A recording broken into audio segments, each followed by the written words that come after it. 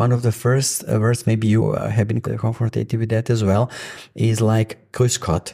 And when you learn German, of course, you have to translate the words. And you translate this word and you go, Holy God, what? Well, and I thought, I'll never use that, just hello. And at some point, you start just using it as hello. It's nothing more than hello. Welcome to One Day in Vienna. Our guests today, Mitar Pitzek. Name Mitar Pitzek. Geburtsland Jugoslawien. Ankunft in Wien 1999. Familienstand, verheiratet, ein Kind. Beruf, Gründer von Institut. Hello, I'm your host, Lauren Löw, and welcome to this podcast where we're going to be uncovering those memorable anecdotes about this magical city that, let's face it, we all love and hate in moments. The expats featured on this show will be enlightening us as to how they navigated becoming a local in Vienna, often with a splattering of hilarious culture clashes to boot. And to set it all in motion, we have with us today the Institut founder, Mitar Pitzek. Hi, Lauren. Hello. How are you? Very well. Thank you. Wonderful. So now we're going to be talking about different experiences in Vienna. So why are you in Vienna? Why am I in Vienna? What brought you here? Well, we will probably need 2 bottles of red wine to tell the whole story. I'm game. But finally, I can say it was never a plan to come to Vienna. And I was rather one of those who was somehow forced at that time, many years ago, by a war at that time. And I just decided it was just intuition on that day to leave the country where I lived. And on the evening, I was just in Vienna. That was somehow the first place on my way. So what year was that? That was 1999. I was working at the university in Belgrade, teaching German linguistics there. After I have been 6 years in Berlin, where I studied, and I went back searching for my home country who disappeared in the 90s. And I thought, well, the home country cannot just disappear like this. And but the house I grew up was there, the coordinates, but the home country was not there. And then I realized the people have been missing. So somehow I realized that I have to leave again, but it was not that easy. Until the war started and my daughter was 6 months at that day. And it was just the intuition. 2 hours after I crossed the border was closed for 3 months.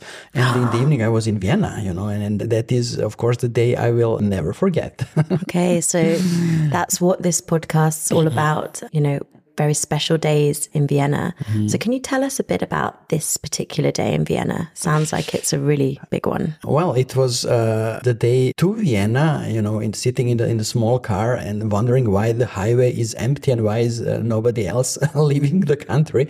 But I think I was really one of the first who has this intuition that something is going to happen on that day. And on the way, I thought, well, maybe we should go back and nothing is going to happen and so on. And in these thoughts, we reached the Austrian border, and that was the first small, welcome. The Austrian border security started asking me questions, why am I coming and who am I and the child and the whole family and what do I want? And that moment, the radio was very loud behind him. There was a news that the first bomb are falling on Belgrade, and he just looked at me and said, you're welcome. And that was like, okay. And that was, my first experience here. And then... and how did that day go? So you've arrived in the car, you've got your wife and your daughter who's a tiny baby, you've just left your home country, which is in a war zone, basically. Where did you go? What did you do? First, I was lucky that I had a part of the family here. Okay. So I could stay here for a few days. And, also having my PhD already and everything and experience from the university, very soon it was clear I need to look for a job. And it was very clear soon the only job I was able to find at that moment was McDonald's. So I started working at McDonald's for almost 2 years. And which one was it? Well, I was manager of few restaurants and I learned a lot. I'm a big fan of McDonald's. You know, you can love the concept or not. And I don't want to promote them, but they are one of our clients today as well. And we teach their, we teach their staff German as well. But I learned there a lot about business and it took 2 years until the next important day, and that was the day when I got the Austrian citizenship. Tell us about that. Well, that was a few years later, about 2 or 3 days later. It was possible at that moment, and I will explain it what happened. First, you get, you apply for it, and at that moment, I knew when you get the approval for it, you will have some time, I think about 6 months, to prove that you could leave your citizenship that you had. That was just a document that you had before. Die österreichische Staatsbürgerschaft verleiht Personen die volle Mitgliedschaft in der Republik Österreich, inklusive Wahlrecht und Zugang zu öffentlichen Diensten.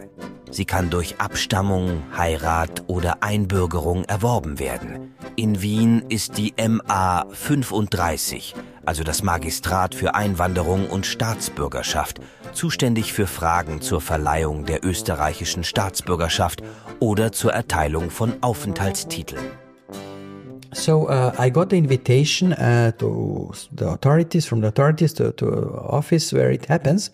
And I thought they will just give me the confirmation that I can get the Austrian citizenship as soon as I prove that I gave up the old one.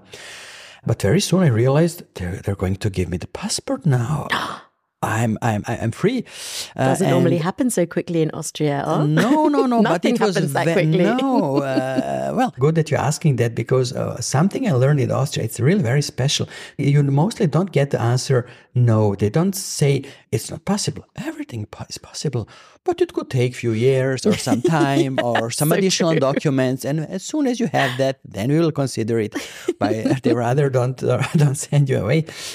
So I got my citizenship and I asked, but don't you want to prove that I left the old one? And they said, well, no, Dr. Pitzek, we don't care about your old citizenship.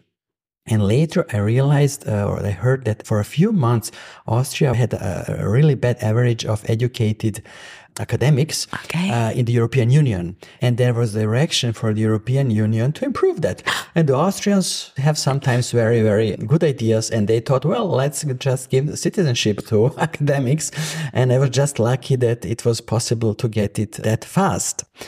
So you literally went to the office and they were like, you're an Austrian citizen?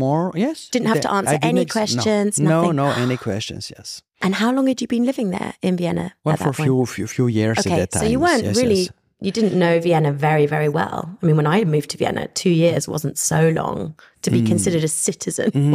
No, city. But maybe the benefit was that I was speaking perfect German at that time, probably better than Austrians do, as I just studied German linguistics, and maybe that impressed them. I don't know.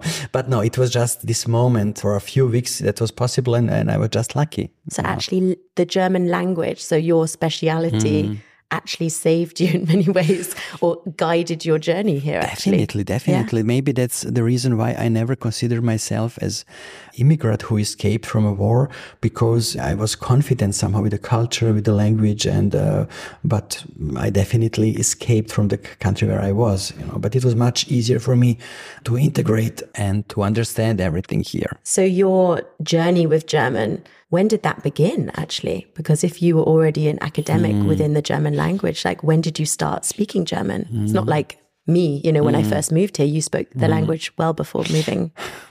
Well, one day I woke up and I was speaking German suddenly. Can I get a ticket to your language school? Sounds like a pill. I cannot not remember what did I eat the day before.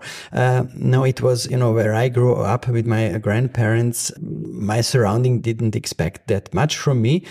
So it was somehow clear I'm going to become airplane mechanic. And I did this education. And at this time, I have been learning English and Russian in the school, but not a single word of German. And at that time, I was like 16 and one of the first Belgrade break dancers and graffiti sprayers. And in this small gang, we called it Tough Stuff Crew, there was a friend of mine who was surrounded by books. And he forced me to read one book. And it was Siddhartha by Hermann Hesse in Serbian, of course. Great translation. And he saw, it's working. And then he forced me to read the next one. It was Rainer Maria Rilke, the German poet. And I was just like impressed. And did you just love did you love the... I love the content. I love the literature. Right. I loved what they are saying. And my friend said, look, why don't you study German linguistics? And, at that moment, he said that to an airplane mechanic. And very next day, I had in my hands a book, German in 100 lessons. Lesson 1, lesson 2, lesson 3, and everything else is, just happened. And many people who study German, they start with literature, they fell in love with literature, but then they find the love for the language, because it's really nice language. So you have a real love for the German language? Yes, definitely. I love it. And there is a saying in German like, Deutsche Sprache ist schwere Sprache. And somehow I always try to explain to people that, everything is difficult if you have to learn it. And German is a wonderful language to learn it. You have a nice system. You have a nice vocabulary. There are a few exceptions, but until you come there, you already learn it almost. So it's a really nice language to be learned. And speaking of that, what are your favorite German words? Give me a few that you just love favorite or German you enjoyed words, explaining. Yes, it has to do something with the time when I arrived as well. One of the first words, maybe you have been confronted with that as well, is like Grüß Gott. Yeah. And when you learn German, you of course you have to translate the words, and you translate this word, and you go, Holy God, what? I thought it meant Grüß Gott at the beginning, not Grüß Gott. I was like, Grüß Gott. Christbaum. And I thought, I'll never use that, just hello. And at some point you start just using it as hello. It's nothing more than hello. And the second word at that time, today, it's maybe not that relevant because there are so many Germans living in Vienna. But if you use the word Tüte instead of Sackerl, and Sackerl is really not easy to pronounce. Tüte versus Sackerl. Der Unterschied zwischen Tüte und Sackerl liegt hauptsächlich im regionalen Sprachgebrauch. Das Wort Tüte wird vorwiegend im deutschsprachigen Raum verwendet, während der Ausdruck Sackerl im österreichischen Dialekt üblich ist. Beide Begriffe beschreiben eine Tragetasche. Tüte is somehow easier a little bit, and they have been irritated. And you're right. There's lots of Austrianisms that, like Servus, they never taught that in the German books, did they? Yes. Instead of Hallo. No, that are the small words that you need in everyday life. But that's nice that they are there, and maybe that's the moment when you know, now I am the real Viennese, when you start using those words. Yeah, that's true. The nuances actually make a lot. And I have the feeling that it also connects you much more to the people who are there, because a language isn't just a language, it's all the little nuances that come in between. So I can understand that they are very Viennese. Yes. And what about your favorite place? So you've lived here a long time, that's clear. You've probably got lots and lots of favorite places within the city. But what's somewhere that really is striking for you and you have a lot of very strong memories attached to? Well, as my daughter finally grew up here, and I'm really, really happy about that. In the first days when we arrived here, I thought I need to move forward to Australia, but finally didn't happen. There are no kangaroos in Austria. Definitely. And when I realized that, I decided to stay here. It was really a good decision. And when you have a child growing up here, very soon you get connected to all those places, to kindergarten, to the park where you go, and so on. So that's the easiest way to get connected to the spots and places in Vienna.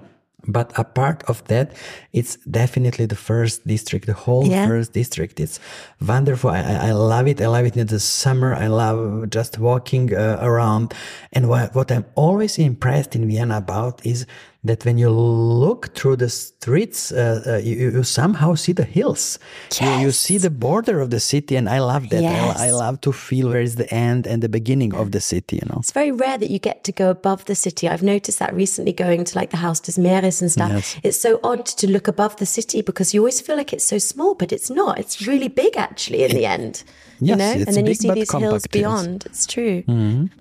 I just want to say, Mitar, thank you so much for sharing some of your really intimate moments in Vienna and your lovely stories. And we look forward to a podcast series with many, many more to come.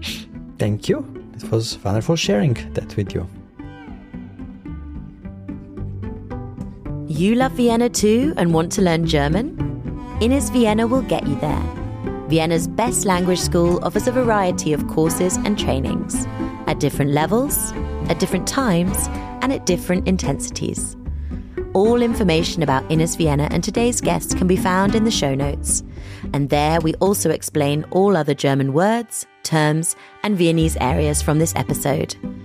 Thanks for listening. Auf Wiederhören.